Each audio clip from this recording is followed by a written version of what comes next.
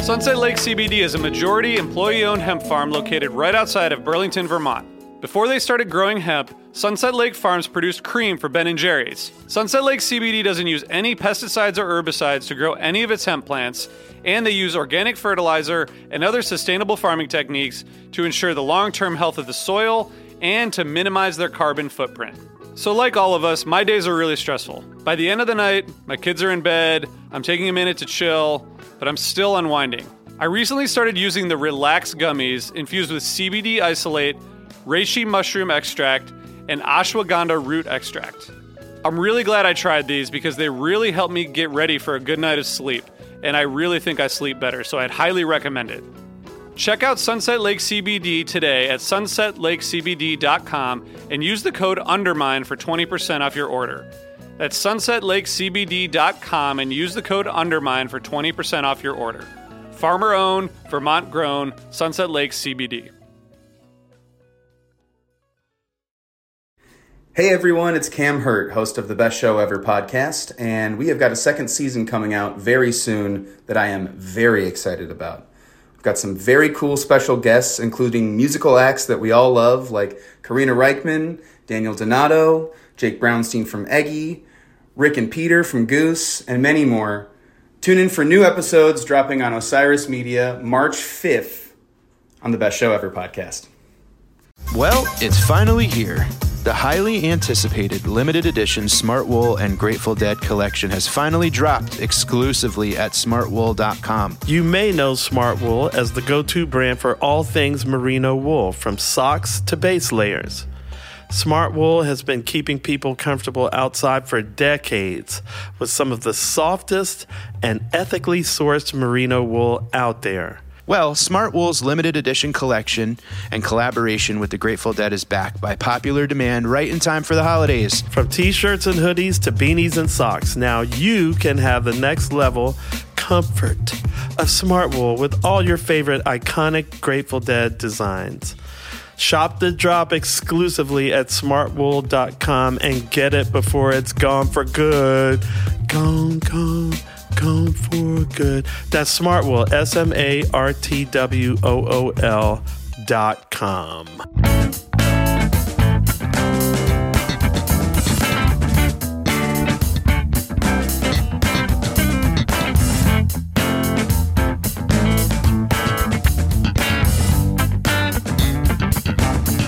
Hey everybody, welcome to this special episode of Undermine, brought to you by our partners at Smartwool. I'm here with Tom and Benji. Hey guys.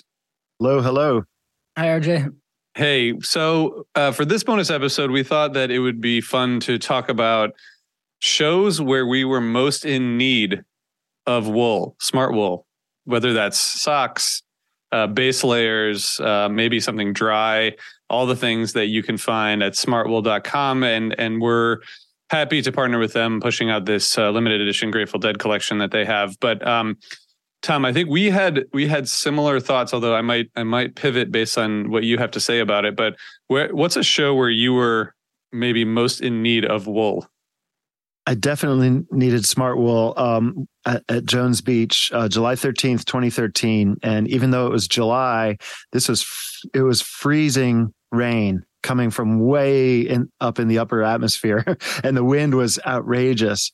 It was so cold. And this show, I stood next to Ernie, Trey's dad, and I remember he was all the way zipped up in one of those yellow fishing boat parkas, and just his face was sticking out, and it was pure waterproof. And I was jealous because my clothing had already soaked through. Earlier out in the lot, I don't know if you remember, RJ, if we are talking about the same show, people had rigged up multi-vehicle tents with tarps. And I remember going from like enclave to enclave, just saying hi to people randomly and stopping in for the party. And everyone was friendly, but everyone was like, taking shelter from the rain. It was so fierce that many of these like shelters blew away with us under them, and then we'd run to another better secured one. And the water was doing that like flash flood thing, and it had already like covered my feet. So in some places it was many inches deep, and in the venue, I remember it was deep for some sections of seats. I'm amazed that they even put on the show. But so I've hiked and camped the entire Appalachian Trail of New Jersey, and a lot in New York and Vermont too. And one thing that I've learned from camping is that cotton is called the death fabric, jeans. If it gets wet, it can hold many times its weight in water. That's so nice. And so it never dries and it loses its insulating properties immediately. So it's bad news for boating and it's bad news for camping if you might get wet. Never wear jeans. You wear synthetic clothes, or you might have guessed it, wool. Wool is a natural fabric that does shed water and does retain insulating qualities when it gets wet, when it's wet outside, and it does dry quite fast when the rain stops.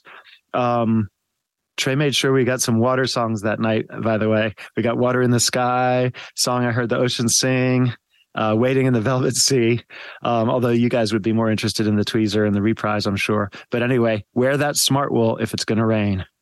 So, okay, thanks, Tom. And I was at that show. We're talking about the same show.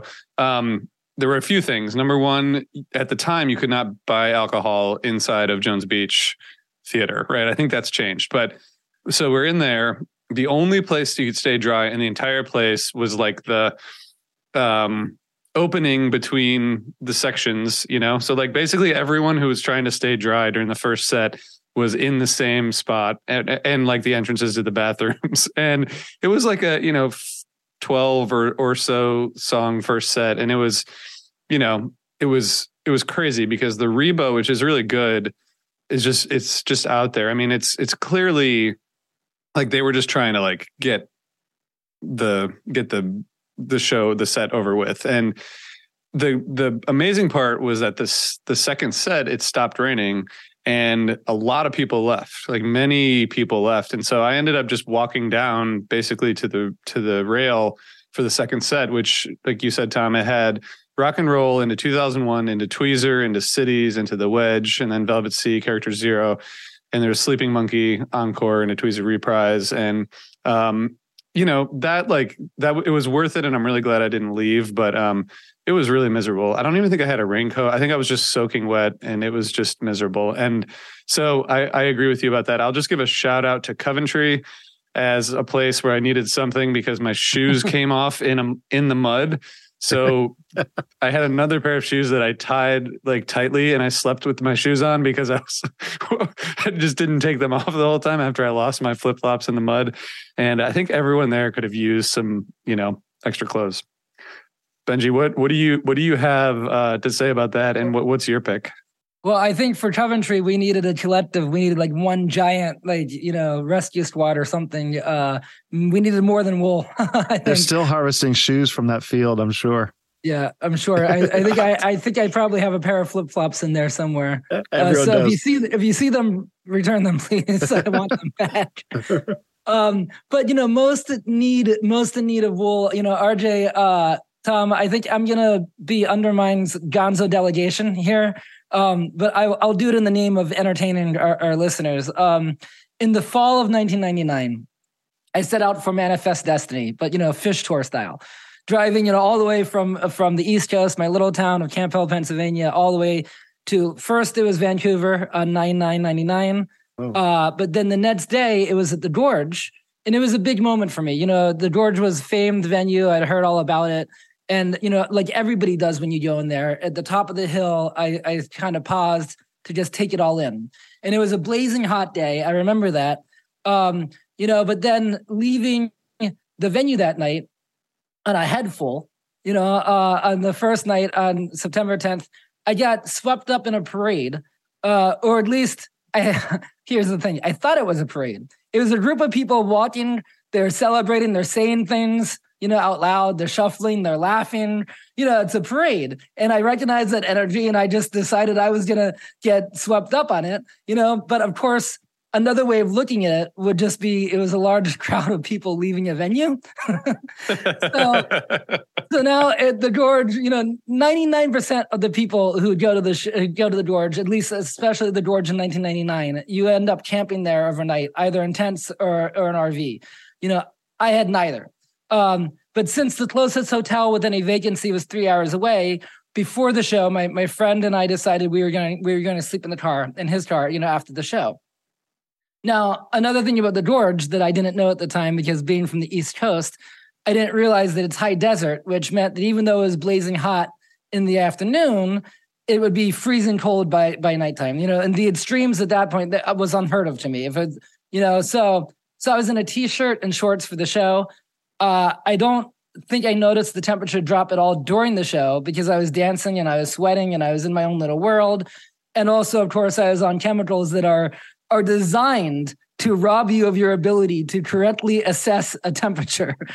So I'm caught up in this parade and I'm having a grand old time, by the way. I'm yelling wild proclamations, things like they would never stand for this in Norway, or like it was Mr. Potato Head after all. Just like totally random. Every parade has one of you.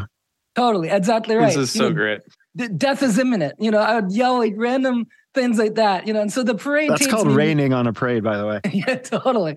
Well, the parade takes me way, way, way past where my friend's car was by what felt like a country mile. And then eventually a weird thing happens to the parade. Uh-oh. One by one, my fellow paraders, who, by the way, I was not engaging in direct dialogue with, they kind of just disappeared in tents, one by one and two by two. And I was becoming suspicious at this point that maybe it wasn't a parade after all. It was, but it ended when, people arrived at their campsite and suddenly I'm by myself, nowhere to go, no parade to lead me home. And it is cold. And I'm on the other side of the camping area from my friend's car, which means I'm completely lost, and I'm out of my head. I make the most of it. I make friends with strangers, I spondle around. I have some type of fun. Eventually, I find my friend's car. It's like 4 a.m. at this point. I'm shivering because it's so cold. My friend is in the car, and I can hear him snoring from outside, but the doors are locked. And so, I knock, and he's snoring in there. I knock louder. He's still snoring. And, all my stuff is in the car with him. My hoodies, everything is in the car. And I guess that meant that it was safe because the car is locked, but it also meant that I couldn't get to it. And I also had no place to sleep, and I knock louder. I start shouting his name. I'm rocking the car. It's one of those things like from the movies. I wake up all the neighbors. They're all yelling at me, and cursing at me, so I had no other option at that point. I remember, with my own brand of humor at the time, I remember thinking to myself humorously, this is my loneliest night on the planet. And because I had no other option but to lay down on the cold brown earth. It's like 5 a.m, and I knew I'd be, chuckling and laughing about it years later, or even the next day. But what happened next, I'll never forget this. And this is where Smartwool really could have come in handy. I'm t-shirt, shorts, cold brown earth. And I find this Peter Pan hat. Someone left it behind. It's a felt hat, just a few inches. It's left over from the parade. Yeah, exactly right. And it's like a starving mouse, finding like a breadcrumb or something, right? So I grab it, like, oh my God, this is amazing. This is gonna save me. And I had an important decision to make. This little, 6 or 8 inch felt hat.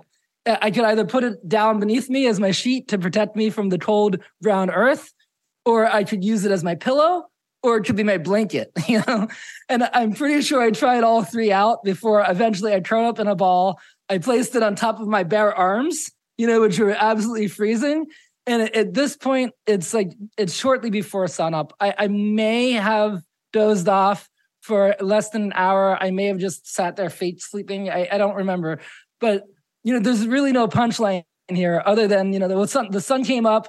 And eventually my friend wakes up and I got a few hours of sleep in the car. Like you said, there's no punchline to this other than, well, goddamn, I really wish I had Smartwool that day. I'm so cold listening to that story. I just got very cold. I'm going to vote Benji as the winner of who needed Smartwool. Yeah. Loneliest night of my life. It's not even, and I can't believe they named that whole series Lonely Planet after you because of that. And now, we can remember that every time we see those books in the bookstore. And now I'll never leave home without Smartwool. That was amazing. Thank you for that story, Benji. All right. That's it for us. We were all in need of Smartwool, but you don't need to be in need of Smartwool because you can find Smartwool at smartwool.com and check out the Grateful Dead collection. It's a limited edition. It's only going to be out for a little while. So check that out. And thanks to our partners at Smartwool, and we'll be bringing you another one of these very soon.